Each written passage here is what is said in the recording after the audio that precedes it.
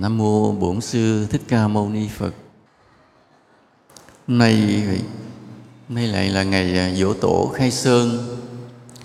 Chúng ta theo lịch sử ghi lại, nói chùa có tới bề dày 279 năm. Vào thời đó, nếu kiểm tra lịch sử kỹ lại, có khi người Việt Nam mình chưa có tới đây. Mà không hiểu sao chùa về đây mà xây dựng trước, rất là lạ. Vào cái thời đó người Việt Nam mình chưa tới đây. Vậy mà có vị sư nào đem Phật Pháp về đây cũng rất là hay. Hồi xưa chùa đất chắc rộng lắm. Rồi thầy về đây trụ trì sao mà còn nhiêu đây hả trời? Coi như là đẹp không thầy trụ trì Quảng Tiến đẹp nhất Phan Thiết đây chứ.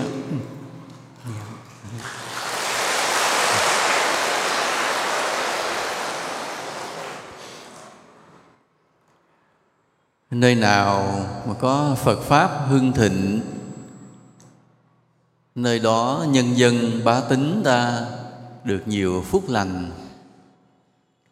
Cái ác nó giảm đi, cái thiện nó tăng lên, và chư thiên tụ hội về. Như vậy người dân được nhiều ấm no, hạnh phúc, may mắn. Mùa màng tự nhiên được thạnh mậu. Vì con người sống yên vui, thân ái với nhau. Mà đến khi chết thì chúng ta về với cái cõi lành. Chúng ta biết rằng chết không có hết nha. Chết chứ còn cả cái cuộc sống phía sau cái chết rất là lớn. Nhưng mà vì chúng ta không có con mắt nhìn xuyên vào cái cõi bên kia, nên đa phần tất cả chúng ta đều sống cho hết cái đời này, cái kiếp này, mà không quan tâm đến sau cái chết. Thường chúng ta quan tâm cái gì?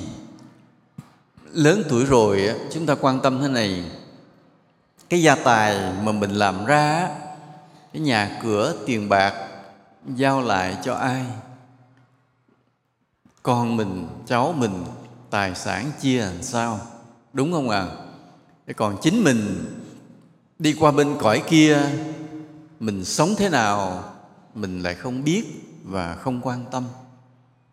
Còn những người mà không có gia đình, không có con cháu, thì muốn hưởng cho hết cái tiền của mình có. Tại vì nói chết không đem theo được, sống ngày nào ráng hưởng cho hết ngày đó.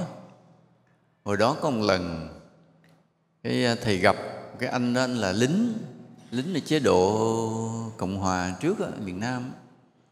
Anh đi lính, anh trên trực thăng á, anh mới kể rằng là gặp cái trời mây mù, mà nếu mà cứ bay trên trời hoài hết xăng nó cũng rớt, thì phải đi xuống. Mà xuống xuyên qua cái lớp mây mù thì không biết là mình có hết cái lớp mây mù không, hay là chạm đất rồi máy bay nổ tung luôn.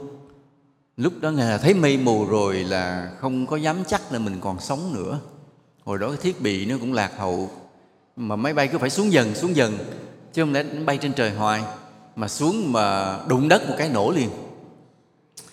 Thì lúc đó cái tâm lý đầu tiên của anh là rờ vào túi tiền mình còn bao nhiêu tiền. Mà nếu mà phát hiện trong túi mình còn tiền, thì trong tâm khởi lên một cái tâm tiếc rẻ, phải chi xài cho hết. Tại sợ nó xuống đụng đất nổ chết, cái còn ít tiền không xài, uổng quá. Tâm lý của tất cả chúng ta là vậy, là có bao nhiêu tiền xài cho hết, bị chết không đem theo được, là ta muốn hưởng cho hết. Vì ta không biết phía sau cái chết là cái gì, nên ta không lo nữa, chỉ lo cho hết trong đời này. Có cái gì hưởng cho hết. Chính cái mà có cái gì hưởng cho hết á, khi ta chết qua kiếp sau, chết làm ma, ta là con ma đói. Đây là một sự thật. Hầu hết mọi người chết đều làm ma đói. Thì nói câu này đừng giận. 95% tới 90% chúng sinh chết đều làm ma đói cả. Lúc sống này ta tranh thủ hưởng cho hết phước của mình có, chết tất cả đều làm ma đói. Nhiều khi ta thấy thôi ông chết rồi ông yên. Không, chết rồi mới bắt đầu bước vào một cuộc sống đau khổ nha. Giống như cái ông bố vậy, cũng có đứa con gái. Cái đứa con gái về mới thỏ thẻ với bố: ba ơi, có cái anh đó, anh thương con, anh muốn cưới con. Ông nghe ông mừng quá rồi: lấy chồng cho rồi đi con. Lấy chồng cho rồi đi con. Nghĩa là sao? Nghĩa là lấy chồng rồi thì mọi chuyện nó bắt đầu yên ổn, nó khỏe. Còn chưa lấy chồng, cái bộ nó lông bông, nó cực. Nhưng có phải vậy không? Có phải lấy chồng rồi khỏe không? Ở đây ai nói lấy chồng rồi khỏe đâu? Giơ tay lên. Ở đây ai nói lấy chồng rồi khỏe? Không ai giơ tay hết. Vậy ai nói lấy chồng rồi mới bắt đầu cực? Giơ tay lên. Đó, hay chưa đó? Nó giỏi chưa? Đó, đúng như vậy. Rất cảm ơn. Hầu hết mọi người giơ tay lên. Vậy mấy đứa con mà đứa nào chưa có chồng thì hãy nhớ hôm nay nha. Hãy đừng khờ dại mà lấy chồng, là bước vào một cuộc đời đau khổ đó. Tại vì sao? Vì chồng là người gây cho mình nhiều đau khổ. Nói như vậy bất công, phải không ạ? Bất công. Vì thực sự làm sao? Bây giờ hỏi lại mấy ông chồng, vợ là người như thế nào? Mấy ông này không biết trả lời đâu. Mấy ông này nè, mấy ông này nè. Đó. Nên ta cứ tưởng ta bước vào hôn nhân rồi mọi chuyện rồi nó xong. Không, lúc đó mới bắt đầu là đi vào sóng gió. Chết cũng vậy. Nhưng người thấy ông bệnh quá, thấy tội quá, ông nằm lăn nằm lóc hoài, trong bụng cầu thôi ông chết cho yên cho rồi. Thì tới cùng ông chết, mọi người cũng thắp nhang, cũng khóc lóc vài ba bữa rồi hết. Rồi nghĩ rồi yên rồi. Yên không? Không, mình mới yên. Tắt điện thoại đi. Mình mới yên. Mình nuôi người bệnh cực quá, đến khi người bệnh nó mất rồi mình khỏe. Nhưng mà người bệnh chết mới bắt đầu một cuộc đời sóng gió đói khổ. Ta nhớ như vậy nha. Trong cõi chết ta rất đói khổ, không sung sướng gì cả. Tất cả mọi người ngồi đây nhớ giùm cho Thầy, tất cả chúng ta đều có nguy cơ chết rồi làm ma đói. Thầy không có trù đâu, đó là một sự thật. Ví dụ như thế này. Có người bạn lại chào mình, nói thôi tôi chào anh, bây giờ tôi đi qua Mỹ định cư. Nó nói ủa sao anh không ở đây nữa mà đi qua Mỹ? Nói ở đây làm ăn bộ hơi khó khăn, bển tôi qua bển rồi đi làm rồi có bà con giúp đỡ, rồi qua cho mấy đứa nhỏ nó học hành. Thì cái ông đi rồi thì mình nghĩ là ông yên. Nhưng qua Mỹ có yên không? Có yên không? Bắt đầu mấy tháng sau ông mới gửi thư về, nửa năm sau mới gửi thư về, ông gọi điện về mới nói qua đây mới bắt đầu cuộc sống cơ cực giống như ăn mày. Nói sao vậy? Nói cái nhịp sống bên đó khủng khiếp, tiền thuế rất nặng, phải cày ngày cày đêm. Bên đây buổi sáng còn có ngồi nhâm nhi uống cà phê với bạn bè, qua đó đừng hòng có chuyện đó. Làm một ngày 2-3 ca không đủ tiền trả những cái tiền hóa đơn, tiền điện, tiền nước, tiền nhà, đủ thứ loại tiền, cày chết luôn. Thì ra ta cứ tưởng người đó qua Mỹ rồi là yên, nhưng không, qua đó rồi mới bắt đầu cuộc sống cơ cực, mà tuổi thì đã lớn rồi, không cạnh tranh nổi, rất là khổ. Giờ không lẽ đi Mỹ rồi xin về Việt Nam lại, về Việt Nam thấy vẫn sướng hơn. Cho nên ta cứ tưởng đi qua một chỗ nào khác rồi là ta yên rồi, là xong rồi. Không, cái chỗ ta đi đến đó mới là khổ. Mà hôm nay thì ta nói về cõi chết. Cái người chết rồi mới khổ. Tất cả chúng ta đều bị như vậy. Vậy nói vậy thưa Thầy, con niệm Phật rồi con chết con vãng sanh cõi Phật, chắc không có làm ma đói hả? Chắc không? Có ai chết và niệm Phật rồi về nói mình là chết vãng sanh rồi không? Chưa. Những người mà lúc sống siêng niệm Phật, tụng kinh, lễ Phật mà không làm phước nhiều, chết về chùa ở như mấy cái bài vị đó đó. Đây là cõi Tây Phương của họ đó nha, lẫn quẩn trong chùa đây, quanh quanh cái sân đây nè. Chiều xuống quý thầy cúng thí thực cho ăn. Bữa nào có quý thầy tỳ kheo tâm thanh tịnh cúng á, thì bữa đó ăn no.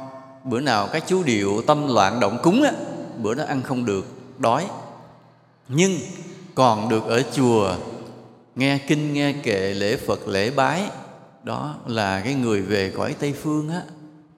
Chẳng có về được cõi Tây Phương nào đâu, về chùa thôi, quanh quẩn ở chùa thôi, bài vị thờ ở chùa. Về đây nè, đó là hạnh phúc lắm rồi.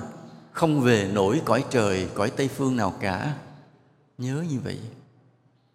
Vì thay đổi từ một cõi này lên một cõi cao hơn, ta cần cái phước cực kỳ lớn. Phước nhỏ nhỏ ta không đi đâu cả. Phước nhỏ nhỏ ta quanh đi quẩn lại ở cõi này mà thôi. Nhớ, ví dụ bây giờ một người nghèo thấy người ta đi xe hơi, người ta xây nhà lầu, mình rất là thích. Nhưng mình làm sao để mua xe hơi, có nhà lầu, ăn sung mặc sướng? Dễ không? Dễ không? Không. Cày cực lắm, làm cực lắm, và phải có rất nhiều may mắn. May mắn làm sao? Tự nhiên đất lên giá, ví dụ đó. Khu đó, phóng đường đất lên giá rồi bán, lấy tiền mà xài ít bữa rồi nghèo lại. Thì nghĩa là để thay đổi từ người nghèo lên người giàu trong cõi này thôi đã rất là khó. Còn bỏ cõi này lên cõi trời là siêu khó, khó lắm. Làm phước nhiều lắm, tu dưỡng nhiều lắm mới có thể bỏ cõi này lên cõi cao được. Còn đa phần ta lẫn quẩn ở cõi này, lên chút xíu, xuống giàu chút xíu rồi nghèo lại, sung sướng chút xíu rồi đau khổ lại. Ta cứ lẫn quẩn ở cõi này, không đi đâu xa cả. Người nào tu lắm chết vô chùa ở vậy, cũng chưa hề đi đâu xa cả. Vậy thôi. Rồi lẫn quẩn ít năm, cái đầu thai lại lọt vào cái bụng của một người mẹ nào đó, sinh ra làm con làm cái lại, cứ quanh đi quẩn lại. Khó mà thoát vượt lên trên cõi cao, rất khó. Thì hôm nay ta mới nói thế này. Vậy làm sao để thoát cái quanh quẩn ở cõi này mà chúng ta vượt lên trên cõi cao đi luôn, không trở lại nữa? Tại sao vậy? Vì quanh quẩn cõi này coi về chớ vẫn là đau khổ. Người nào mới trở lại cõi này? Chỉ những người có tâm Bồ Tát. Chỉ những người nào phước rất lớn, đạo lực rất lớn thì chấp nhận trở lại cõi này để giáo hóa chúng sinh. Còn chúng ta chưa phải là Bồ Tát thì thôi cứ tạm thời lên cõi trời núp thời gian. Lên cõi trời, lên cõi Phật, vì trên đó Bồ Tát nhiều lắm. Ta lên đó được rồi thì ta hạnh phúc, yên ổn. Lên đó mới thật là hạnh phúc, yên ổn tạm thời đó. Chứ còn quanh đi quẩn lại cõi này cũng khổ lắm. Ở chùa hoặc ở đầu đường xó ngõ làm ma đói, hoặc rồi đầu thai lại làm con của ai đó. Còn nếu mình mở miệng nói bậy nói bạ, chửi bới lung tung thì chết chui vào luôn bụng chó, bụng bò, sinh ra làm súc sinh mà thôi. Chuyện nó nhiều lắm, không có ít đâu. Hôm nay thì ta nói cái cách nào mà để ta thoát ra khỏi cái vòng lẫn quẩn của cái cõi đau khổ này mà ta bước lên một cái cõi cao hơn. Ta cần một cái sự tu hành rất là lớn, ta mới thoát khỏi cái đau khổ của cái cõi này. Mà cái công đức tu hành rất là lớn đó là gồm những điều gì? Thầy nói một số điều trong nội tâm ta thôi. Ta thường hay nói tu là đi ngược dòng đời. Có nghe chưa? Tu là đi ngược dòng đời. Về cái dòng đời là dòng gì mà ta phải đi ngược? Tức là mọi người đi xuôi chiều thế này, ta đi, ta chen chen mọi người, ta đi ngược lại. Đúng không ạ? Gọi là đi ngược dòng đời. Mọi người thù hận thì ta không thù hận. mọi người ích kỷ thì ta vị tha, mọi người tham lam thì ta bố thí. Đại khái là như vậy. Nhưng ở đây Thầy muốn nói thế này, nói tu là đi ngược dòng đời, là đi ngược lại với chính mình, chứ không cần phải so sánh là đi ngược với những người khác. Ta đi ngược với chính mình. Trong tâm ta nó có một cái dòng xuôi tự nhiên. Cái dòng xuôi tự nhiên đó nó làm cho ta luân hồi, đau khổ, tạo nghiệp, chết đọa làm ma đói. Chính trong tâm ta. Bây giờ ta đi ngược lại cái dòng đó, nơi cũng chính trong tâm mình. Cái dòng tự nhiên trong tâm ta đó là tham, sân, si, ích kỷ. Những cái tánh xấu, những cái hẹp hòi tự nhiên nó tuôn chảy trong tâm ta, mà ta gọi là bản năng. Bản năng tự nhiên. Bản năng tự nhiên của con người. Còn cái tu hành là gì? Là cái lý trí chống lại, cưỡng lại cái bản năng tự nhiên đó. Cái tự nhiên thì nó dễ, còn cái chống lại thì nó khó. Nhớ như vậy nha. Cái gì tự nhiên thì nó dễ, cái chống lại thì nó khó. Cái tự nhiên nó dễ là thế nào?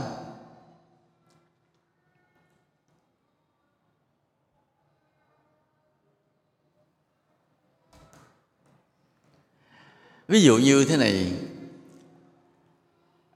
mình đi trên đường buổi sáng sớm, trên đường rất là vắng, tự nhiên mình thấy có một cái cục gì lù lù ở phía trước, cái mình lại mình nhìn cho kỹ thì không ngờ nó là một xấp tiền tờ 500.000, cọc dày dày cái này, cọc dày dày như thầy quơ cái tay cỡ này thì bao nhiêu tiền kìa, thầy cũng không rành lắm. Thì 500.000 một cọc cỡ này thì nhiêu tiền ta? 500 mấy triệu ha, phải không? Cỡ này, cái tay thì cỡ này nè. 500 mấy triệu đó, 500 mấy triệu. Mình đi cái mình thấy có một cọc tiền khoảng 500 mấy triệu, thì cái bản năng tự nhiên của mình là cái gì? Mình nhìn trước nhìn sau không thấy ai, phải không ạ? Mọi điều hết sức là thuận lợi. Cái thuận lợi này nó y như là trúng số vậy đó. Quá thuận lợi thì mình làm sao? Lụm lên nha, và cho vào túi, coi như hôm nay là trời cho. Còn ai đau khổ kệ họ, ai mất tiền đau khổ kệ họ. Đó là bản năng tự nhiên. Một điều ta thấy rất thoải mái, tiền của ai rớt mình lượm được thì coi như là của mình, dễ chịu vô cùng, sung sướng vô cùng. Nhỏ lớn rồi mình có lượm tiền chưa cả? Có không? Chắc cũng có vài lần được vài đồng chứ cũng không phải không. Cái điều mà ta lượm được cái tiền đó, nó tự nhiên lắm, mà ta rất là thích. Cái đó gọi là bản năng tự nhiên. Nhưng bây giờ lượm tiền rồi bắt đầu mới suy nghĩ, cái người nào rớt tiền mà 500 triệu này chắc họ cũng rất là lo lắng, đau khổ. Cái số tiền này không biết họ để làm việc gì mà bây giờ họ rớt đây, giờ mình không biết đi đâu mà kiếm trả lại cho họ. Thì những cái suy nghĩ về đạo đức thương người đó, mình chống lại cái tham của mình, cái suy nghĩ về đạo đức, nghĩ đến nỗi khổ người khác mà không nỡ lấy chiếm số tiền đó, đi lặng lẽ đi luôn, tại đâu ai thấy đâu, đường sáng sớm mà. Và bây giờ cưỡng lại đi tìm cái người mất để trả lại cho họ.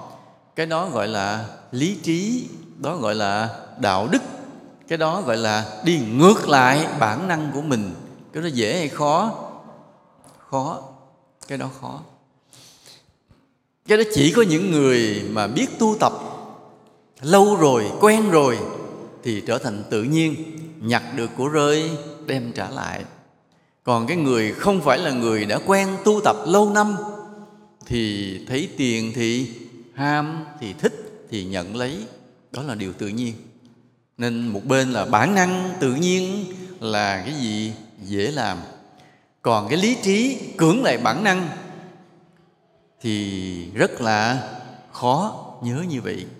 Mà cái dễ á, thì đưa ta đi vào tối tăm, khổ đau, đọa lạc, chết làm ma đói. Còn cái khó đó thì mới đưa cho ta trở lại cái vinh quang, hạnh phúc, hoặc là lên luôn cõi trời. Thì cái khó là như vậy. Nên bây giờ khi ta còn sống, ta chọn cái con đường dễ đó, cứ ăn chơi hưởng thụ, tham lam sân si đủ thứ, cái con đường dễ đó, thì chết ta làm ma đói. Còn lúc sống này ta chọn con đường khó, cưỡng lại những điều xấu để tu tập, nhường nhịn, hy sinh, bố thí, truyền giáo pháp, thì ta chết lên cõi trời. Trong đời của mình dắt được bao nhiêu người về chùa? Mỗi người đếm lại giùm thầy coi, thật lòng coi. Hôm nay mình về chùa là mình được ai đó rủ mình về chùa, hay là mình đi về chùa mình rủ thêm vài người cùng đi? Coi lại coi, để biết rằng mình chết mình đi đâu. Nếu hôm nay mình đi về chùa là được ai đó rủ, thì sau khi này mình chết, mình chẳng có gì đặc biệt cả. Không đến nỗi làm ma đói thì cũng lẫn quẩn đâu đó. Còn nếu hôm nay về chùa mà mình rủ được 5-7 anh bạn cùng đi, ép họ cùng đi, thuyết phục họ cùng đi, thì có nhiều hy vọng mình chết rồi mình lên cõi trời. Cái mới nói, trời, mấy thằng bạn nhậu con nó khó đi lắm thầy ơi. Rủ nó đi chùa rồi còn khó, còn hơn mà đi vượt biên nữa.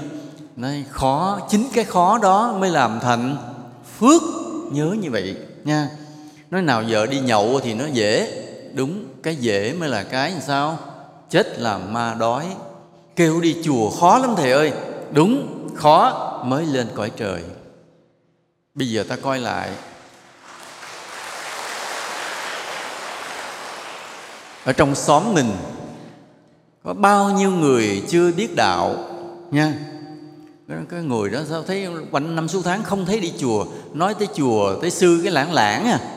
Mấy người đó khó nói lắm thầy ơi, con không độ được đâu. Thì khó mới lên cõi trời.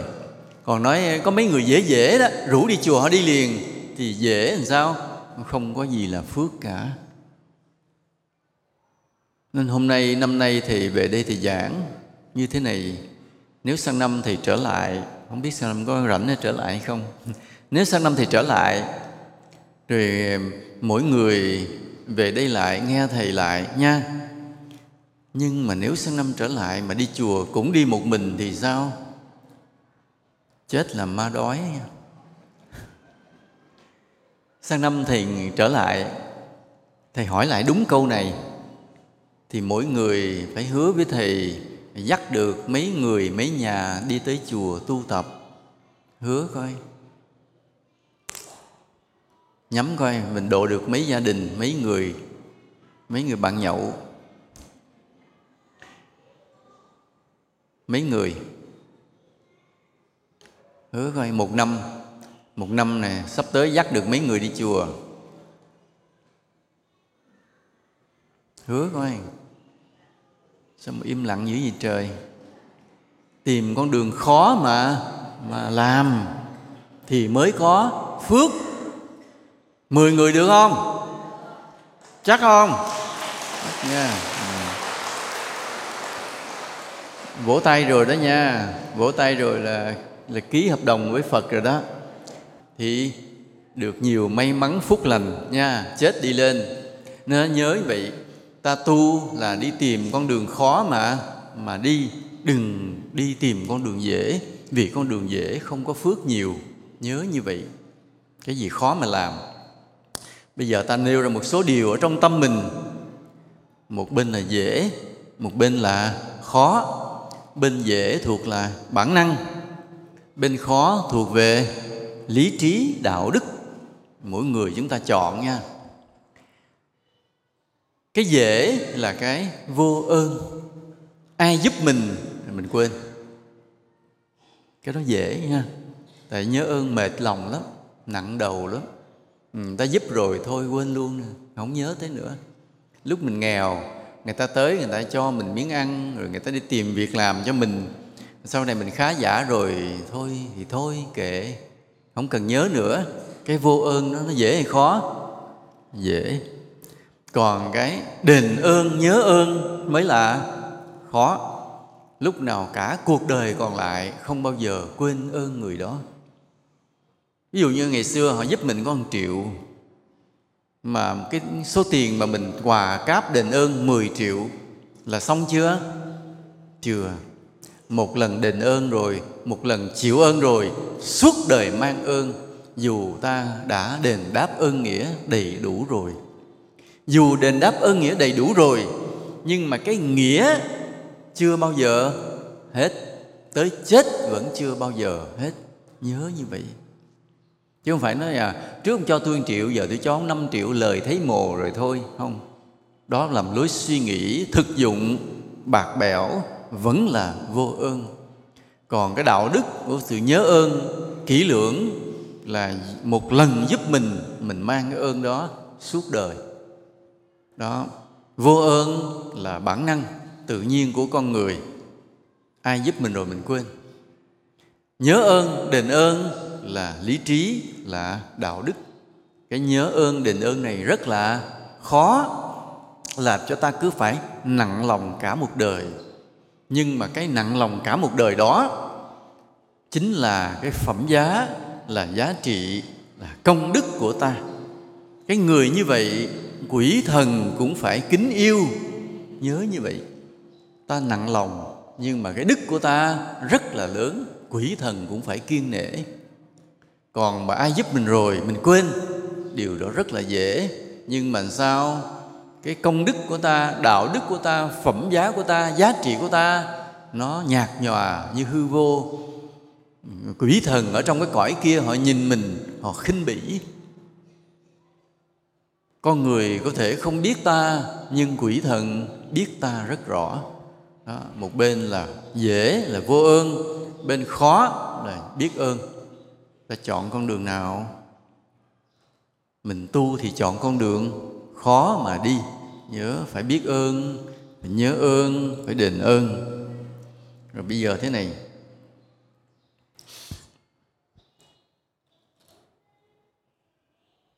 người ta chụp cái hình trong cái cơn mưa, một con gà mẹ xòe cái cánh ra cho những con gà con núp ở trong cái đôi cánh của mình.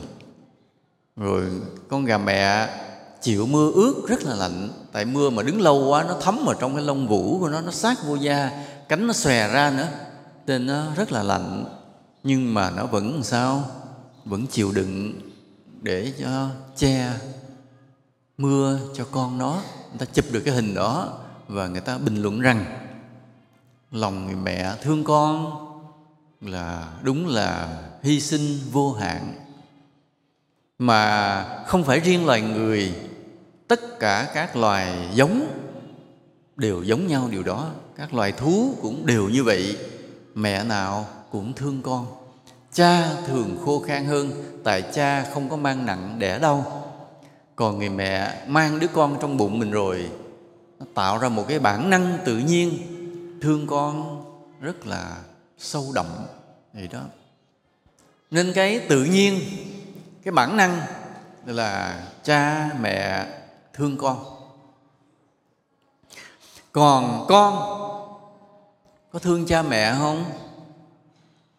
Nói thiệt lòng cái, có không? Có mà ít đó. Cái người chữ có mà ít là người nói thật lòng đó. Còn cái người mà thương cha mẹ sâu đậm á là người có biết tu tập. Ta mới cưỡng lại. Chứ còn cái tự nhiên á là cha mẹ thương con, chứ con không thương cha mẹ. Giống như con gà đó, nó rất thương con nó, nhưng mà còn hỏi cha mẹ nó ở đâu nó không biết, bỏ mất, nó quên rồi. Đó là điều tự nhiên. Chúng ta cũng vậy. Mình đẻ con mình ra mình rất là thương, nhưng mà ba mẹ mình coi về chứ mình nhạt nhòa. Cái nhạt nhòa đó là một cái gì nó tự nhiên lắm. Trừ những người có tu tập biết suy nghĩ thì mới thương cha, thương mẹ sâu đậm. Còn thả tự nhiên, đừng ai tu tập, đừng ai nhắc gì, ta quên cha mẹ mình rất nhanh. Cái bản chất của con người, thương cha mẹ là một đạo đức rất khó, thương con là một bản năng rất dễ. Bình thường ta tự nhiên ta thương con mình, bình thường ta tự nhiên ta quên nhạt nhòa cha mẹ mình. Mà ở Việt Nam mình cái may mắn là do cái đạo hiếu thường được nhắc đi nhắc lại hết năm này năm kia, nên người Việt Nam mình có hiếu hơn. Chứ còn thả ra ở các nơi người ta quên cha mẹ người ta nhanh lắm. Nên khi ta biết tu tập thì nhớ thương con mình là một chuyện, nhưng mà vẫn phải sao? Thương cha mẹ mình. Cái đó là cái đi ngược lại bản năng. Rồi bây giờ một cái này nữa, cái so sánh gia đình mình với tổ quốc mình, cái nào mình thương nhiều? Nói thiệt, gia đình với tổ quốc, bên nào mình thương nhiều? Gia đình, phải không ạ? Thương vợ, thương chồng, thương con mình nhiều.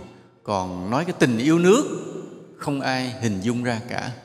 Chuyện đó có nhà nước lo đó. Chuyện đất nước này có nhà nước lo, có chính quyền lo, có lãnh đạo lo. Ta không lo, ta chỉ lo cho gia đình mình thôi. Nên bình thường là ta thương gia đình mình dễ dàng, nhưng nói tới thương tổ quốc thì rất là khó. Nhưng bây giờ ta phải cưỡng lại, đi con đường khó, phải thương tổ quốc mình. Nhớ thường nghĩ về đất nước, thường có trách nhiệm với đất nước, đó là thương tổ quốc mình. Và cái đó khó nghĩ tới, nhưng phải ráng mà nghĩ tới. Để làm chi? Tâm mình lớn ra, đức của mình lớn ra. Còn chỉ quanh quẩn nghĩ cho gia đình mình, cái tâm mình nó bị hẹp và cái đức mình cũng rất là nhỏ. Cái người yêu nước được, cái đức của mình mới lớn. Thầy chưa nói tới nhân loại, thầy nói tới tổ quốc thôi. Nói vậy yêu nước là làm cái gì?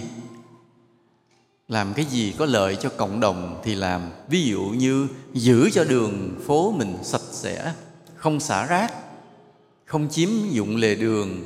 Thấy ai xả rác mình lại nhắc người ta, mình cùng nhặt cho, làm gương cho người ta, vân vân. Có nhiều chuyện. Và đặc biệt là đừng trốn thuế. Nhớ như vậy. Nhớ đóng thuế cho đầy đủ. Có tiền rồi nhà nước mới mở đường xây dựng rồi mọi thứ nha. Vậy các nước trên thế giới cứ bị nợ công, bị phá sản chỉ bởi vì cái ngân sách bị thiếu, tiền thuế đóng không đủ, mà nhà nước cứ phải lo đời sống cho dân cao quá. Mấy cái nước bên Tây ấy, lo đời sống cho dân cao quá mà thuế dân đóng không đủ, nên các nước nó cứ nợ ngập đầu, nợ rất là nặng. Thì đó, ta yêu gia đình là điều tự nhiên, không cần phải nói.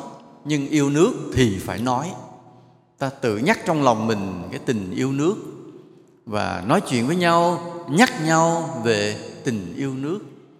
Giờ ta coi khi bạn bè ta gặp nhau, ta thường nói chuyện gì đó. Trước đây ta gặp bạn bè, ta nói chuyện tào lao, vô bổ, vô nghĩa, chuyện xấu, chuyện bậy, chuyện bạ, chuyện bông đùa. Bây giờ gặp nhau thì nói chuyện gì? Phật Pháp, đạo lý, nói về tình yêu tổ quốc. Nhớ như vậy nha. Nhớ tập như vậy. Đó là đi cưỡng lại cái sức mạnh của bản năng. Rồi bây giờ có cái này nữa. Ta sống cho mình rất là dễ, mà ta sống vị tha, sống cho mọi người thì rất là khó. Nên có một số người có cái lý luận là đời có bao lâu, thôi thì cứ sống cho mình. Có những con người có lý luận như vậy, và nó gây ảnh hưởng, khiến cho nhiều người có cái suy nghĩ thôi đời có bao lâu mà cứ lo lăng xăng, cứ sống tận hưởng cho mình. Cái quan điểm nó rất là nguy hiểm, làm cho người ta càng trở nên ích kỷ. Còn ở đây mình ngược lại, chính vì đời có bao lâu cho nên chúng ta bòn mót thời gian, công sức để mà sống cho mọi người. Ta nói ngược lại, đời có bao lâu đâu mà cứ sống cho mình làm chi? Đời có bao lâu đâu nên phải cố gắng sống cho mọi người. Sống cho mọi người là làm sao? Là cứ nghĩ tới nỗi khổ, niềm vui của mọi người chung quanh mình mà lo cho họ. Mình biết ai đói, đem cơm đem gạo, ai bệnh mình chăm sóc, ai vất vả mình an ủi, ai chưa biết Phật Pháp thì mình đem Phật Pháp đến mà hóa độ cho người ta. Đó là nghĩ đến người, sống vì người. Như bây giờ nói cái đất trời ở Phan Thiết này cũng vậy. Mình đi một quãng trên đường phố, mình nhìn nhà hai bên đường phố, mình nghĩ trong bụng mình, vậy trên cái dãy phố này bao nhiêu người biết tới Phật Pháp rồi, bao nhiêu người vẫn chưa biết. Có nghĩ điều đó không? Đó. Phải nghĩ điều đó. Phải nghĩ cái điều là còn bao nhiêu người chưa biết Phật Pháp, mà tự mình phải thấy có cái trách nhiệm. Hễ còn một người chưa biết Phật Pháp thì mình vẫn sao? Vẫn phải lo tìm cách hóa độ, phụ với Thầy. Thầy đứng đây làm cái cột trụ, làm bóng mát, làm mái che. Còn trách nhiệm của chúng ta là đưa mọi người về chùa cho Thầy, để Thầy giáo hóa.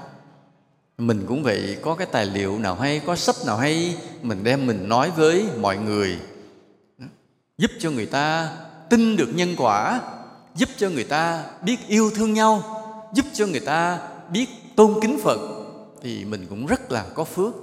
Mà cái đó dễ hay là khó?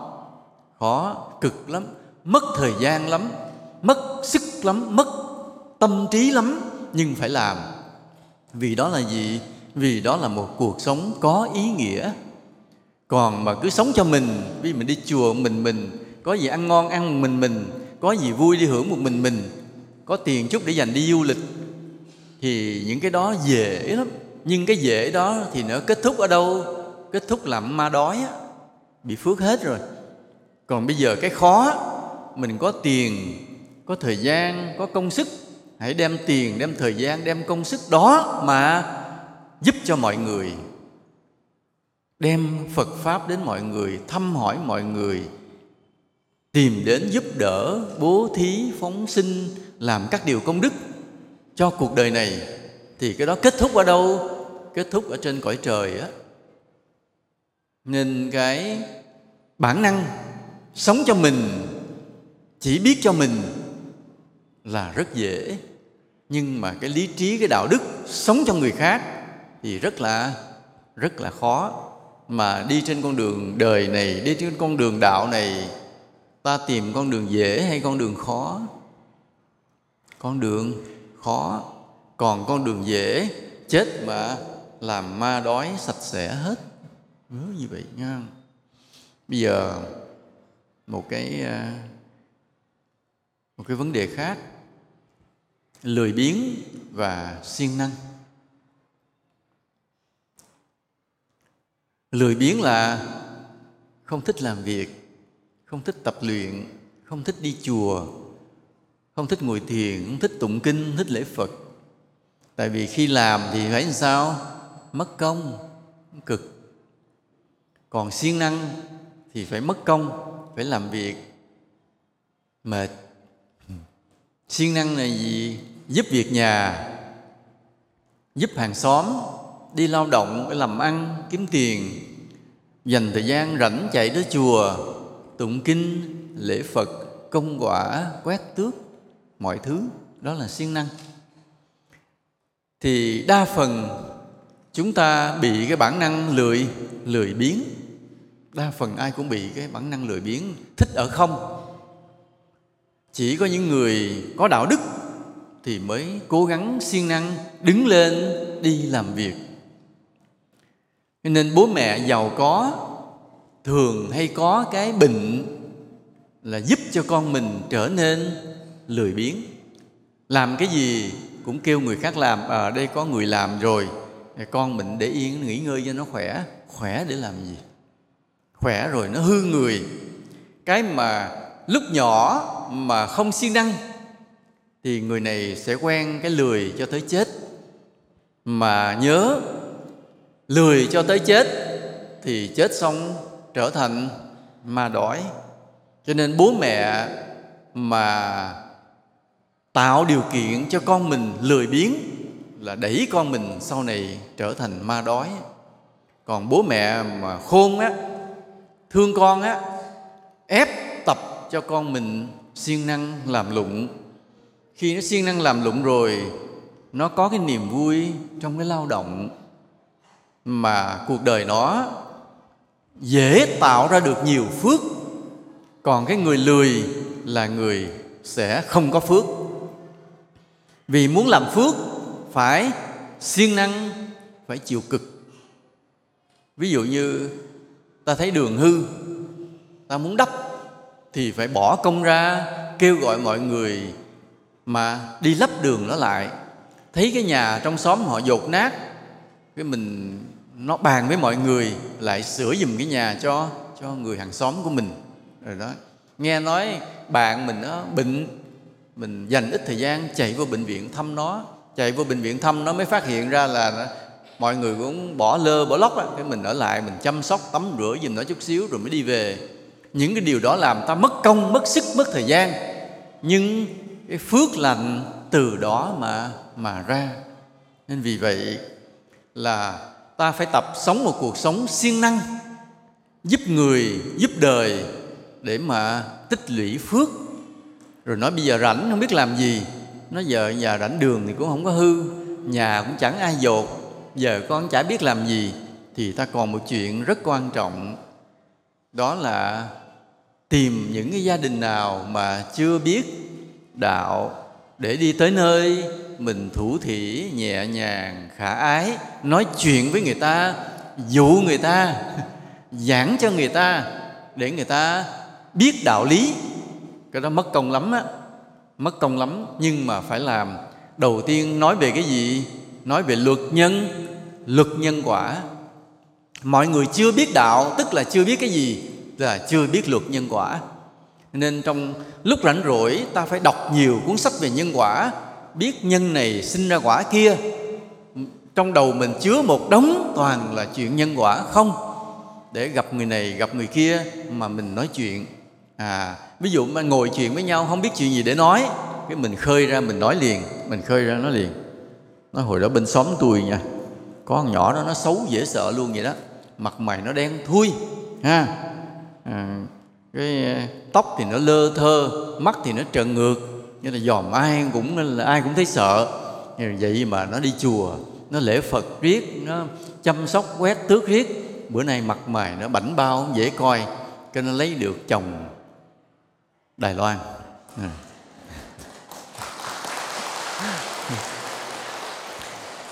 Thì mình cũng kể thiệt chứ không phải không. Thì cái câu chuyện nó làm người ta chú ý. Vì sao vậy? Vì luật nhân quả nó có cái công năng mầu nhiệm là nó thay đổi số phận con người ta nha. Vậy đó. Mình cứ kể như chuyện về nhân quả, hoặc là ví dụ một câu chuyện nói cho có cái bà đi khám bệnh, cái lòi ra một cái cục bướu. Bác sĩ nói đây là cái ung thư đã tới giai đoạn 3 và bà chỉ sống được khoảng 6 tháng nữa, hết đường rồi đó, bác sĩ thua rồi đó. Nói bây giờ có chữa xạ trị, hóa trị cũng 6 tháng, được 7 tháng rồi cũng chết. Thì bà về cái bà quyết tâm cứ sám hối thôi, ngày nào cũng vô chùa lạy Phật sám hối rồi phóng sinh, cứ không rồi ăn chay. Cứ như vậy bà làm riết 6 tháng cũng không thấy chết. Bà không thèm chữa bệnh, không thèm uống thuốc nữa, cứ lạy Phật rồi cứ sám hối rồi phóng sinh. Rồi 6 tháng rồi cho nó chết, bởi vì bà nghĩ là 6 tháng chết mà, cho nên lạy Phật để chờ 6 tháng chết. Mà lạy Phật 6 tháng nó vẫn đỡ hơn là 6 tháng không lạy Phật, chết chắc chắn là làm ma đói. Còn mình lạy Phật 6 tháng thì chết, hy vọng là ông Phật ông kéo mình đâu đó nó cũng đỡ. Nên bà cứ lạy Phật không thấy chết, 6 tháng rồi không thấy chết mà cứ tỉnh queo à. Cái mới đi khám lại bác sĩ chụp lại, nói ủa ông cứ đọc tới đọc lui cái hồ sơ 6 tháng trước là chính ông cho chụp X quang là đây, nguyên cái cục thòi lòi ở trong phổi đây, bây giờ 6 tháng chụp lại bên đây nó mất tiêu. Ông ngồi ông nói vậy 6 tháng qua bà làm gì? Không làm gì hết. Không, bà nói thiệt tôi đi, bà làm gì? Bà uống thuốc gì? Tại mấy ông bác sĩ ông hay nghi, tại rất nhiều trường hợp là nhờ uống thuốc nam mà hết bệnh, nên mấy ông bác sĩ ông cũng hay hỏi về cái thuốc nam để ông có kinh nghiệm. Cái nói nhà tôi không uống thuốc gì hết. Nhưng bà phải nói thiệt tôi chứ, tại sao khối u nó mất nè, nó mất nè. Cái bà mới nói thiệt, dạ nghe bác sĩ nói 6 tháng nữa chết, cho nên tôi vô chùa tôi lạy Phật 6 tháng để chờ chết cho nó yên. Rồi sao nó không chết? Cái ông bác sĩ ông ngồi ông nói thôi chắc là nhờ lạy Phật.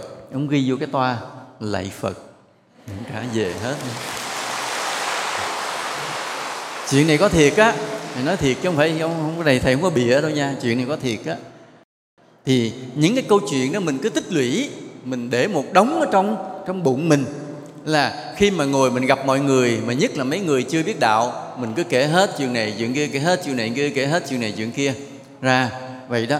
Cái ví dụ như mình kể câu chuyện ở xóm tôi có ông đi biển đánh cá.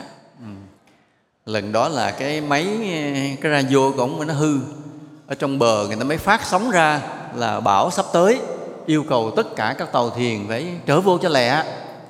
Cái máy ông nó hư, ông không nghe, ông cứ mê ông đánh cá. Cái đúng là cái lát sóng gió nổi lên ầm ầm, sắp lật thuyền. Ông sợ quá, ông mới khấn câu này. Ông mới khấn thôi bây giờ nếu mà cho con sống ha, cho con sống về nhà bình yên, gặp vợ gặp con, giờ con không dám đi đánh cá nữa, mà con vô chùa con công quả luôn. Hoặc là con giờ con đi làm công nhân gì ở ngoài, đi kiếm tiền, chứ không dám đi đánh cá nữa. Rồi con hứa chắc một câu luôn á. Ông ngồi đứng khấn quá, cái tự nhiên cái có cái ông nổi lên, đưa vô bờ thoát được. Về đó ông bỏ nghề, ông đi chùa, ông lạy Phật quá chừng. Chuyện này có không? Chuyện người xưa có rất nhiều. Đó là lý do mà dân ta hay thờ cá ông. Cá ông là một loại linh vật. Đừng có nói là vô tình ông nổi lên nha, tại vô tình nổi lên thì không có kè cái thuyền mà đi vô bờ được. Nên là cá ông có chủ ý, có hiểu ý cái người khấn cầu xin. Mà lúc cá ông cũng cảm nhận được cái người này còn có tâm thiện, cứu được người này sống ở đời có lợi, nên ông nổi lên đưa vào trong bờ liền. Đó là chuyện có thật. Nên có một cái câu, có một những nhà khoa học của Mỹ, họ mới tin rằng cá ong là không phải nguồn gốc của địa cầu, mà ở đâu ở vũ trụ người ta gửi tới. Nên cá ong rất thông minh, hiểu được tâm của con người. Cá heo cũng vậy, cá heo, cá ong hiểu được tâm của con người. Đó là một loài linh vật. Nên cái việc mà dân của ta, người Việt Nam mình thờ cá ong, chứng tỏ rằng người Việt Nam mình rất tinh tế khôn ngoan. Còn một số nước nó đem bắt cá voi là cá ong á, đi ăn thịt á, coi về cho dân tộc nó không thông minh. Còn người Việt Nam mình thì mình chưa chế được gì nhiều cho thế giới, nhưng mình thờ cá voi, cá ong, coi vậy chứ người Việt Nam mình có cái tâm linh, có cái tinh tế, có cái thông minh để dành đó. Sau này mà mình sẽ vượt lên trở thành một cường quốc vì cái tinh tế này, vì cái thờ cá ong này. Có người mà không biết á, nói là người Việt Nam mà đi thờ cá ong á là mình mê muội, con người mà đi thờ con vật. Không, người Việt Nam mình mới thông minh đó. Người Việt Nam mình mới thông minh, thờ được cá ong. Vì cá ong linh lắm, hiểu được tâm con người. Nên ta biết nhiều cái câu chuyện về nhân quả, ta cứ đi kể, người này nghe, người kia nghe, làm cho họ tăng được cái thiện tâm. Tăng được cái thiện tâm lên thì ta giúp họ tìm về với đạo Pháp. Mà cái này mất công không? Mất công, mất thời gian, nhưng mà phải ráng mà làm. Đó là vì người thật sự. Chứ còn ví dụ rảnh, mình nghĩ tới chuyện đi chơi, đi hưởng thụ, đi du lịch, đánh bài, nhậu nhẹt, đó là cái sống cho mình. Sống cho mình thì rất là dễ. Dễ rồi sao? Chết đọa làm mà đói cả. Còn sống vì người mất thời gian, mất công sức, kể cả mất tiền bạc. Ta chết, ta đi lên cõi trên. Mà muốn có thể vì người được thì ta phải siêng. Mà muốn siêng thì phải làm sao? Phải tập. Mà tập cái gì? Kiếm chuyện mà làm. Đừng ở không. Đừng có một cái gọi là ở không. Ta nhớ một điều thế này, cái người càng có đạo đức thì đó là người không bao giờ ở không. Nhớ điều đó. Như có một cái câu chuyện trong cái chùa đó, có một ông sư đệ, ông còn trẻ, nhưng mà thực sự ông đắc đạo. Thấy ông sống cũng hiền lành, thông minh, nhưng mà nhiều khi ông hơi bẩn. Có những lúc nước mũi chảy thè lè. Cái ông sư huynh mới nói câu này: trời ơi em à, quẹt mũi lau mũi đi. Ông trả lời câu này: em không có thời giờ sư huynh à. Cái câu nghe rất lạ. Quẹt mũi, lau mũi cái mà không có thời giờ là làm sao? Mọi người cũng không hiểu mà thấy ông nói rất là điềm đạm, không ai dám chê, không dám chê mà không hiểu. Cho tới sau này khi mà ông hiện thân ra là một vị thánh thuyết pháp như mây như mưa, thì người ta mới bắt đầu để ý cái câu đó: em không có thời giờ sư huynh à. Không có thời giờ nghĩa là sao? Nghĩa là ông muốn dạy cho mọi người một bài học. Nếu một người mà hiểu đạo là một người không bao giờ ở không dù một giây. Nhớ như vậy. Không có cái chuyện ở không một giây. Cái giờ đó mình ngủ vì lý do cái cơ thể phải ngủ để có sức khỏe mà tu, mà làm việc, mà cống hiến, chứ không phải ngủ là lúc đó ở không. Cả cái ngủ của một bậc thánh cũng không phải là ở không. Rồi có một lúc nào đó mình thấy họ ngồi nên cái xích đu họ đồng đưa, đừng nghĩ họ ở không. Đối với một bậc thánh không có ở không. Không có giờ nào ở không cả. Không có giờ nào gọi là giải trí thư giãn cả. Nhớ như vậy.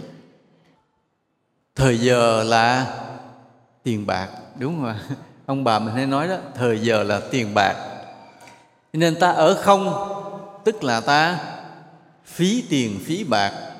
Nhưng mà cái này nó không phải là phí tiền phí bạc bình thường, mà nó là phí đạo đức. Nên cái người thực sự có đạo đức không bao giờ ở không.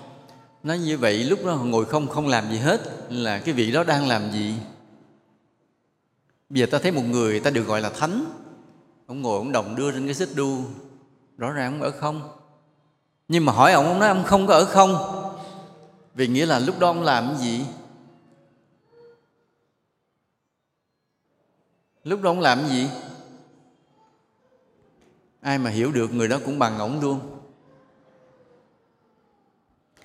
Thật ra những lúc mà không làm gì, lúc đó các ngài đang nhiếp tâm trong thanh tịnh, đang hàm dưỡng công phu thiền định nội tại của mình, không bao giờ bỏ sót một giây ở không cả. Nhớ như vậy. Còn khi mà có việc gì phải làm thì ứng xuất ra công hạnh mà xử lý mọi việc. Còn khi mà trong thời gian đó tạm gián đoạn, lập tức quay về nhiếp tâm hàm dưỡng công phu liền, không bao giờ bỏ sót một giây. Nhớ như vậy. Vì thế cái người mà đi trên con đường của một bậc thánh đều có một cái tính chất giống nhau là rất siêng năng, không bỏ phí một thời gian nào.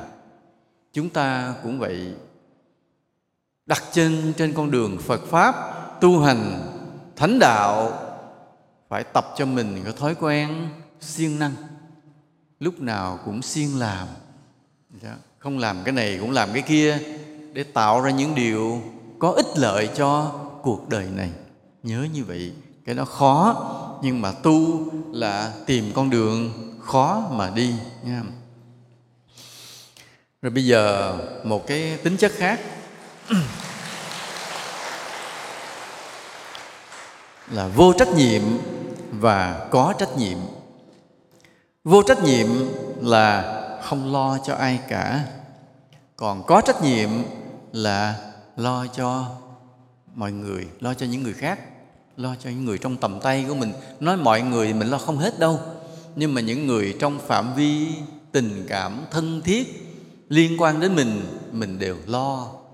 Cái chữ lo này tiếng Việt Nam có nhiều nghĩa. Lo này không phải lo lắng mà là take care, chăm sóc gì đó, quan tâm, tạo điều kiện, giúp đỡ, nuôi dưỡng là gọi là lo. Khi ta lo cho mọi người được gọi là ta có trách nhiệm. Còn khi ta không lo cho ai gọi là vô trách nhiệm. Ví dụ như thế này, bà vợ có đâm đơn ly dị ông chồng.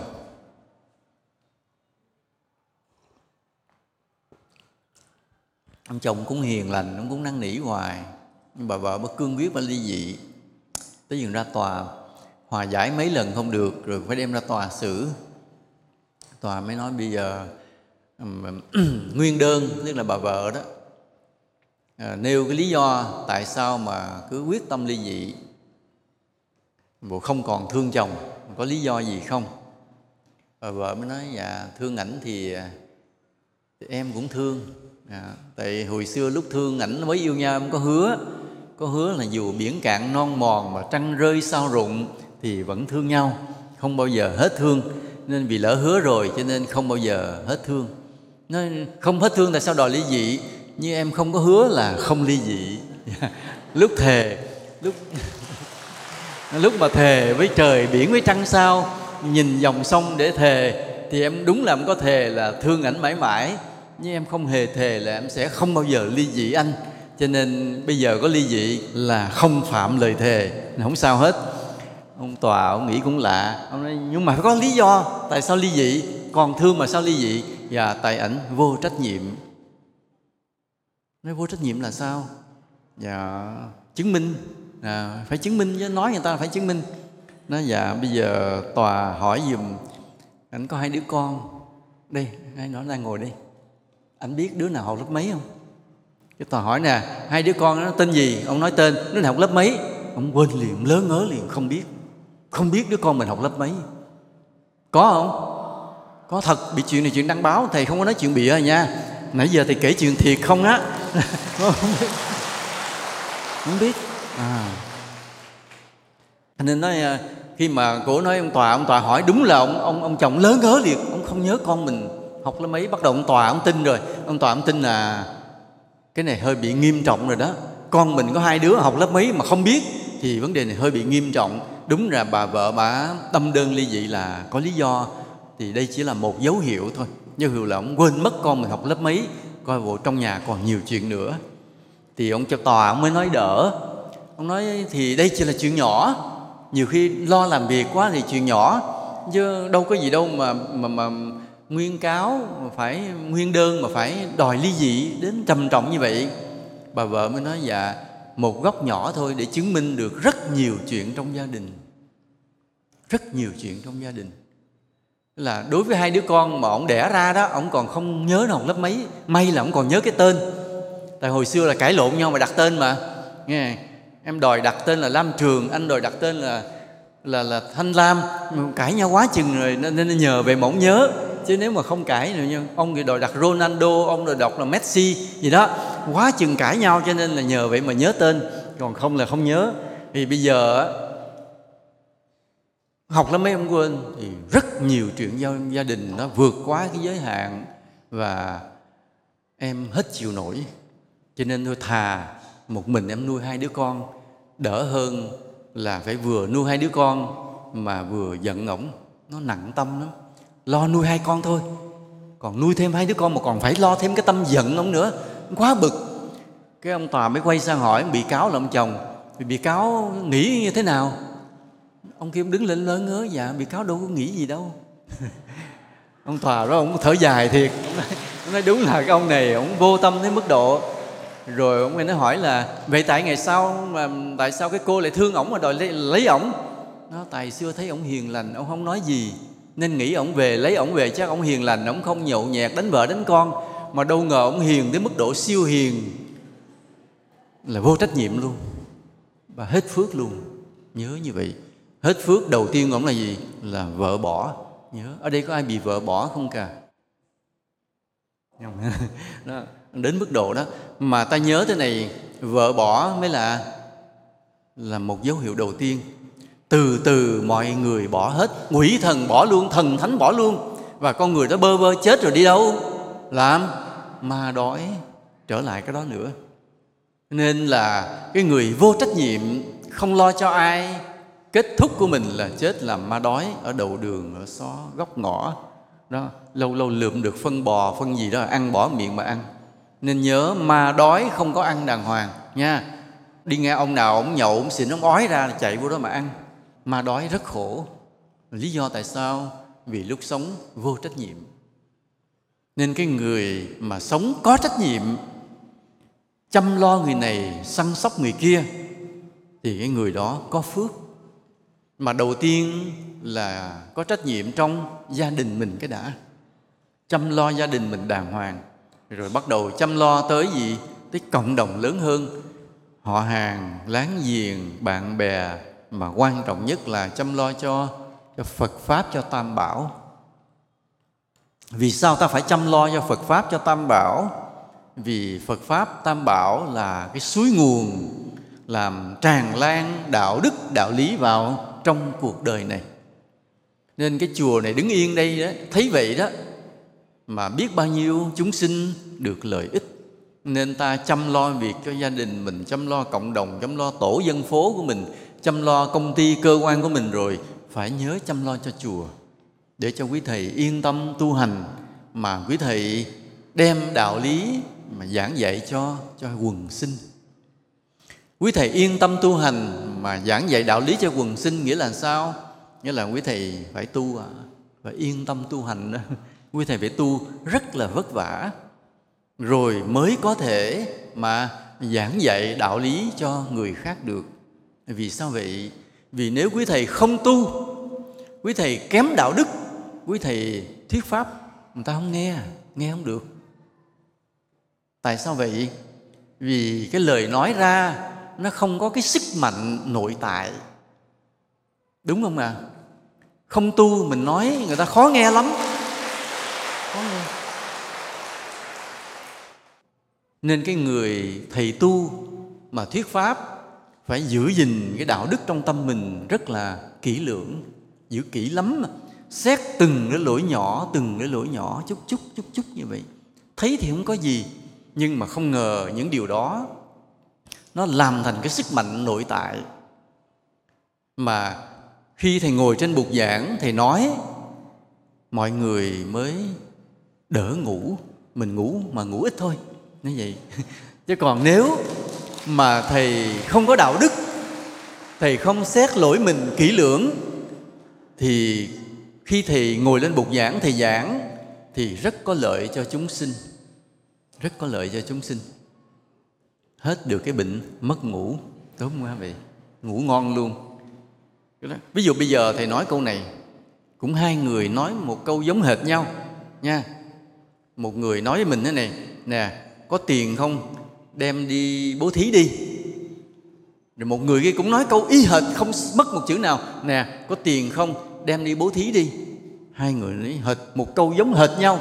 Nhưng một người nói á, mình mắc cười trong bụng, nói ông này lãng nhách, tự nhiên khi mình có tiền, khi đem đi bố thí. Nhưng một cái người thứ hai nói đúng câu đó, mình cảm động liền và thực sự muốn đem tiền đi bố thí liền. Tại sao vậy? Tại vì cái người đầu tiên nói á, ông không có đạo đức, ông không có tu. Ông nói theo công thức thôi. Phật kêu bố thí thì ông nhắc lại y hệt: này có tiền không, đem bố thí làm phước đi nha.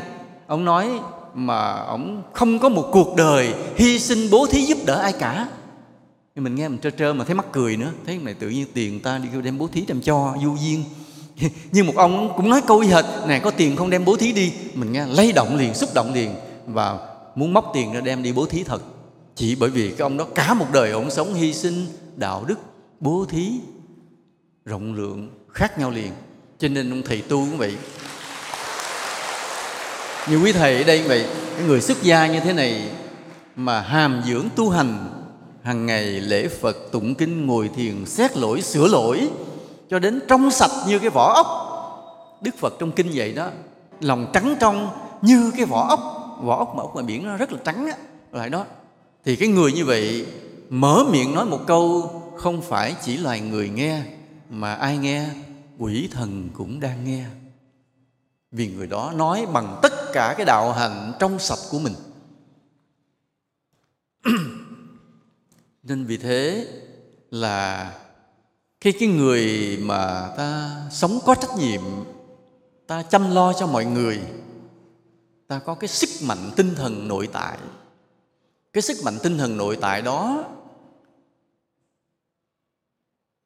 khi chết ta muốn đi cõi nào, ta được tự do đi về cõi đó. Còn cái người mà không có phước chết làm ma đói vất va vất vưởng, không ai cho đi, muốn đi đâu cũng không được. Còn cái người mà họ sống một đời có trách nhiệm thì họ muốn đi cõi nào họ đi, tới đâu cũng có người đón cả. Vì họ sống rất có trách nhiệm. Mà cái rất có trách nhiệm nó từ cái cộng đồng nhỏ cho tới cộng đồng lớn. Cộng đồng nhỏ là gì? Gia đình mình. Cộng đồng lớn là gì? Cả cái nhân loại này, cả Phật Pháp này. Chứ đừng nói tới láng giềng hàng xóm. Láng giềng hàng xóm, thân quyến, mình lo được cho ai, mình đều ráng lo. Nhưng mà trong lòng sao? Yêu thương cả đất nước này, yêu thương cả thế giới này. Đó gọi là người sống có trách nhiệm. Mà cái trách nhiệm mở tung ra tới cả thế giới là cái tâm, cái đức của người này rất là lớn lao. Thì cái người đó chết rồi, muốn đi đâu cũng được hết, đi tới cõi nào cũng có người đón cả. Giờ hỏi nó, như thầy nói chăm sóc có trách nhiệm gia đình hiểu rồi, nhưng bây giờ nó có trách nhiệm với thế giới là cái gì? Mấy con là một thân phận nhỏ bé, thế giới mênh mông rộng lớn, thì con có trách nhiệm với thế giới là có trách nhiệm cái gì?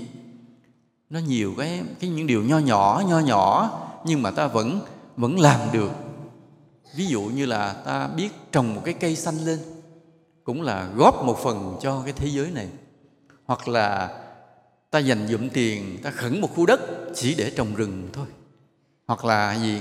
Ta kêu gọi mọi người dọn cái rác nhựa ở nơi dưới sông, dưới nước, dưới biển, đừng để cho rác chảy vào đại dương. Rất nhiều con cá, con rùa nó mắc vào cái lưới nhựa rồi nó chết, rất là oan uổng. Rác nhựa nó trôi nổi khắp nơi, nó làm bẩn thỉu cả cái hành tinh này. Thì ta hạn chế dùng đồ nhựa. Đó. Cái túi xách mình đi đâu mua đồ là phải cầm cái túi nhà đi theo. Còn tới nơi người ta bán hàng, người ta bỏ trong cái túi nhựa, người ta giao cho mình, gỡ cái túi nhựa trả lại người ta. Mình tự có cái túi mình cầm đồ về. Thì đó cũng là một cái ý thức mà bảo vệ thế giới này. Những điều nho nhỏ, nhưng mà cái tâm của chúng ta, cái trách nhiệm của chúng ta rất là lớn. Còn những người họ có quyền, có chức thì họ lo cả thế giới, họ lo thật sự. Đó là những người có quyền lãnh đạo. Còn ta nhỏ thì ta lo những điều nhỏ, nhưng trong tâm mình vẫn ôm ấp được cả cái thế giới này, vẫn có trách nhiệm với cả cái thế giới này. Thầy có ra lệnh cho anh chùa, quý thầy, quý cô mình vậy. Đi chợ phải mang cái túi đi theo. Tới nơi người ta bán hàng, người ta giao cái túi nhựa, từ chối trả lại, không nhận. Nếu mình không có mang đồ theo, mình bưng tay mình bưng về, dứt khoát không nhận cái túi nhựa của người ta. Vì cứ nhận cái túi nhựa làm tăng thêm cái rác nhựa cho cái thế giới này, làm ô nhiễm thế giới này. Nên hôm nay thầy cũng long trọng, thầy ra lệnh cấm các Phật tử ngồi đây. Ai là người xem thầy là thầy, nghe lời thầy, từ nay thầy cũng cấm luôn nha. Đi mua đồ phải tự mang túi xách đi mà đựng đồ về. Còn cửa hàng người ta gói cái túi nhựa đưa cho mình thì sao? Trả lại.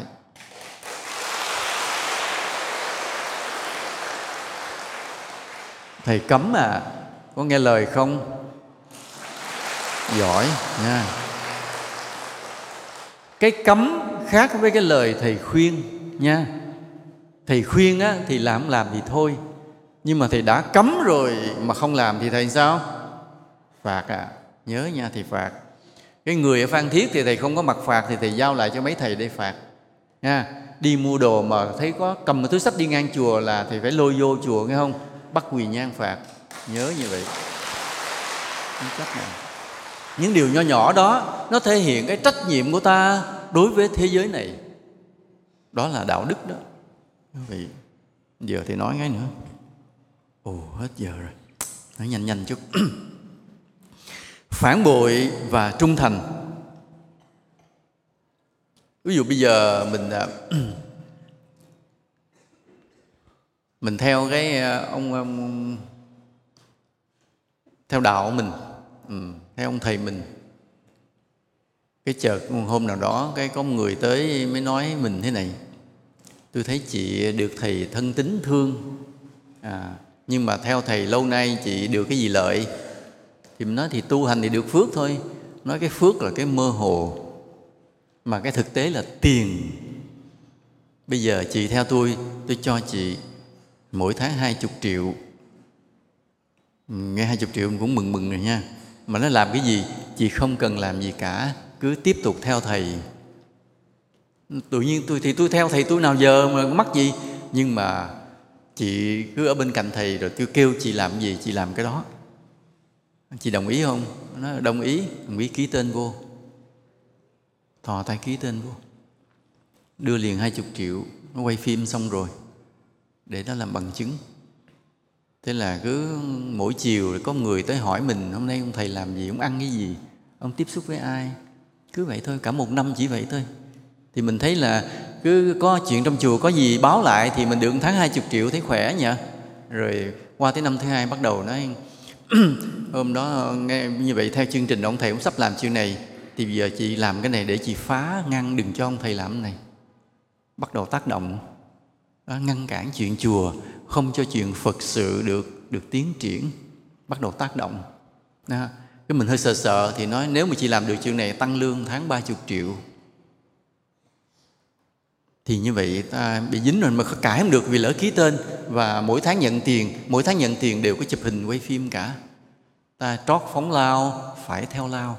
Vì nó nói thế này, nó nói là cũng có mấy người vì nó nhận tiền xong rồi không làm á, thì em chỉ xin cánh tay tự nhiên đi bị đụng xe cái gãy cánh tay, vô bác sĩ ông cưa ngay lập tức, chưa cần chẩn đoán ông cưa liền. Nghe sợ liền, hù. Và ta biết rằng như vậy sau lưng này là một tổ chức. Một tổ chức nó dùng tiền và dùng những cái biện pháp rất là kinh khủng để khống chế mình, để cho mình bám theo thầy mình mà mình phản bội thầy mình. Vì tiền.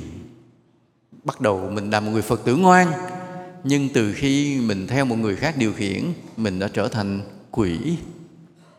Chuyện này đang xảy ra rất nhiều. Mà như vậy tức là ta đang phản bội, không còn trung thành. Mà cái cuộc sống của một con người, mình chọn được một lý tưởng để đi theo, chọn được một ông thầy để mình tôn thờ, chọn được một Phật Pháp để mình tu tập là điều rất hạnh phúc. Nhưng vì lý do ít đồng tiền mà mình phản bội ngầm, mà không ra mặt, lén lén ở bên cạnh thầy, nhưng hại thầy mình không, theo một cái tổ chức ngầm nào đó, thì cuộc đời mình không còn hạnh phúc nữa. Trong đầu phải nghĩ tùm lum chuyện ở trong đầu, đủ thứ vọng tưởng nó quay cuồng nó rỗng á. Vì gì? Vì sự phản bội. Mà cái phản bội thì nó dễ, vì thường cái phản bội ta được một cái phần thưởng gì đó. Nhớ như vậy, không phải ai tự nhiên phản bội đâu, đều có một cái phần thưởng nào ta mới phản bội. Nên cái phản bội để được cái phần thưởng trước mắt là điều dễ. Còn trung thành theo thầy mình một cách cực khổ, cái đó mới là khó. Giống như vậy, trong đất nước này cũng vậy. Đất nước mênh mông rộng lớn này, bao nhiêu cái thế lực nó vô, nó móc nối mình, nó trả tiền cho mình để mình phản quốc. Rất là dễ, để chẳng ai biết cả, khó ai kiểm soát được. Mà trung thành, yêu nước, không làm một điều gì sai phạm tổn hại cho đất nước, cái đó mới là khó. Vì trong một đất nước mênh mông thế này, mình phản bội cũng chẳng ai biết, mình trung thành cũng không ai hay. Nhưng mà có phải là không ai biết không? Không. Trời đất biết, quỷ thần biết, thần thánh biết. Những vị lãnh đạo mà họ có công lớn với đất nước, họ chết xong rồi thành thần, họ biết cả. Họ vẫn theo dõi đất nước này ngày đêm cả. Nên khi ta một lòng son sắt trung thành, cái đức của ta rất là lớn, động đến cả trời đất. Mà muốn trung thành, ta phải khước từ những cái sự hứa hẹn những cái quyền lợi mà kẻ xấu, kẻ giặc đưa đến cho ta. Mà cái tấm gương mà trung thành vĩ đại nhất của đất nước mình là ai? Trần Bình Trọng. Ta thà làm quỷ nước Nam còn hơn làm vương đất Bắc. Câu nói lẫm liệt muôn đời. Ngài lúc đó mới 20 mấy tuổi mà tấm gương trung thành lẫm liệt như vậy.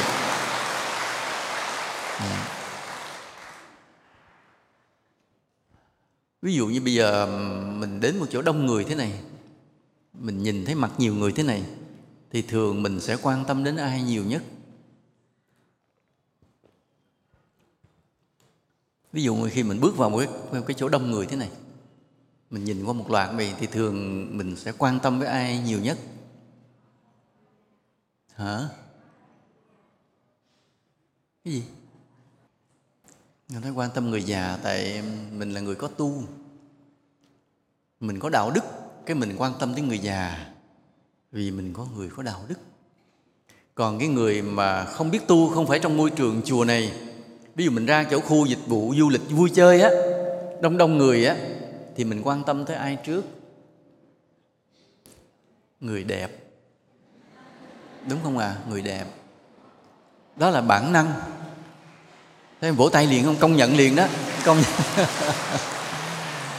Đó là lý do mà ta phải tổ chức rất nhiều cuộc thi người đẹp. Như vừa rồi một cái cô gái ở Bến Tre mình mới đậu cái gì đó, Hoa hậu trái đất á, Miss Earth đó, Hoa hậu trái đất, là người được gọi là người đẹp trong cái cuộc đẹp nhất trong cuộc thi.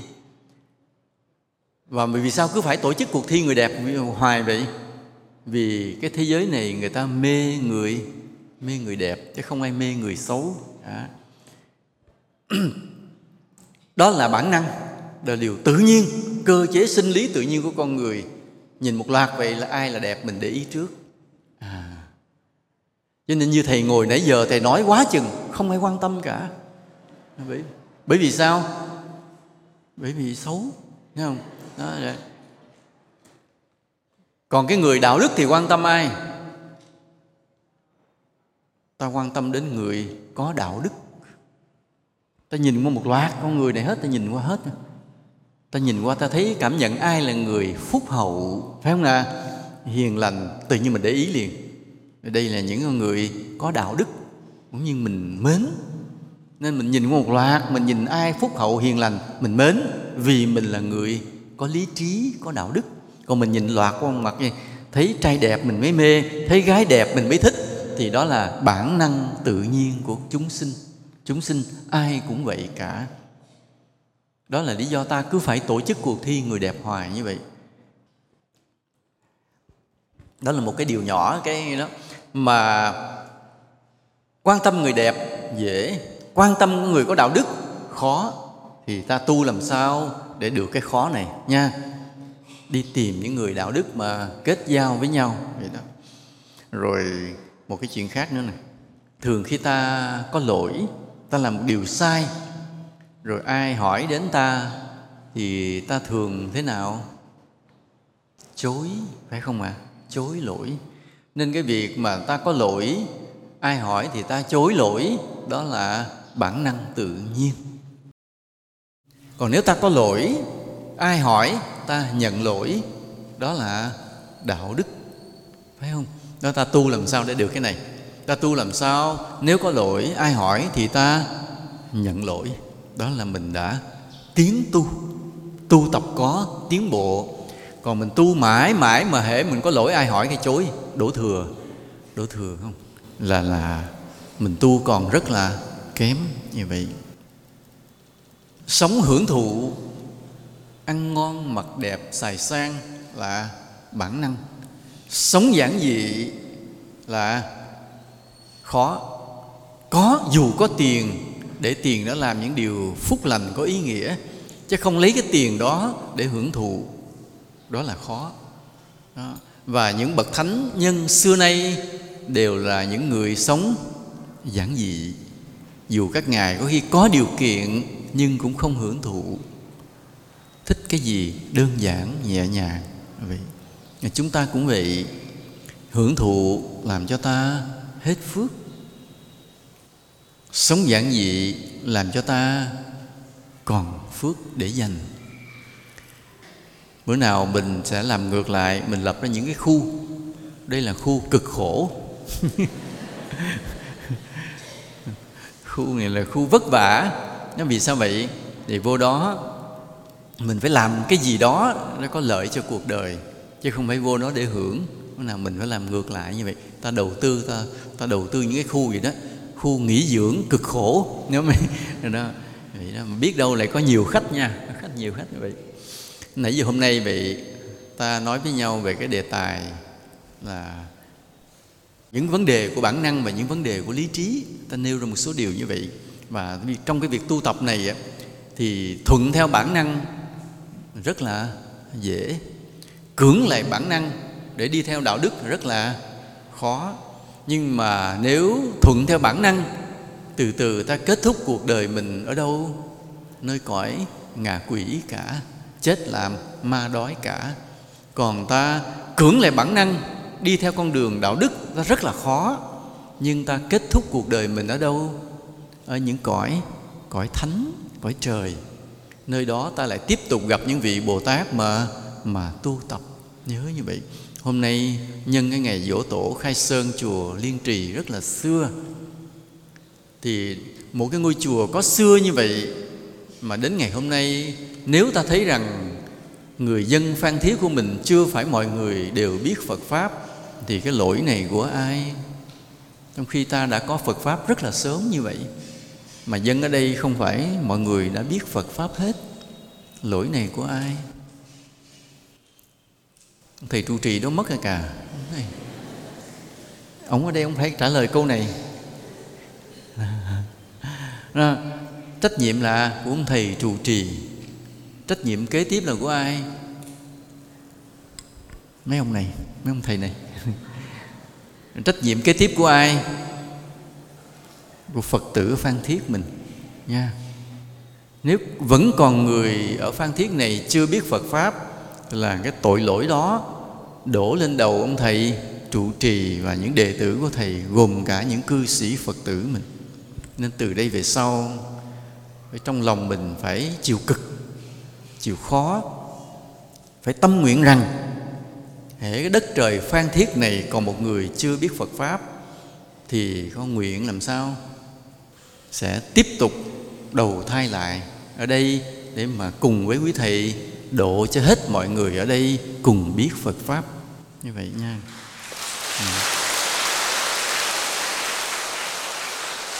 Lúc đó thì mình mới nói thề như kiểu thầy nói chắc không bao giờ mà con ra khỏi Phan Thiết được. Nói tại sao? Vì con vừa mới chết, cái bà đẻ lên 3 đứa, chưa kịp độ nó là con đã chết rồi, thế phải quay lại để độ tiếp hả? Không, cuộc đời là như vậy nha. Chúng ta cố gắng nha, vừa tu tập vừa giáo hóa, làm sao để xứng với một ngôi chùa cổ lâu năm như thế này. Phật Pháp ở đây phải được hưng thịnh. Nam mô Bổn Sư Thích Ca Mâu Ni Phật.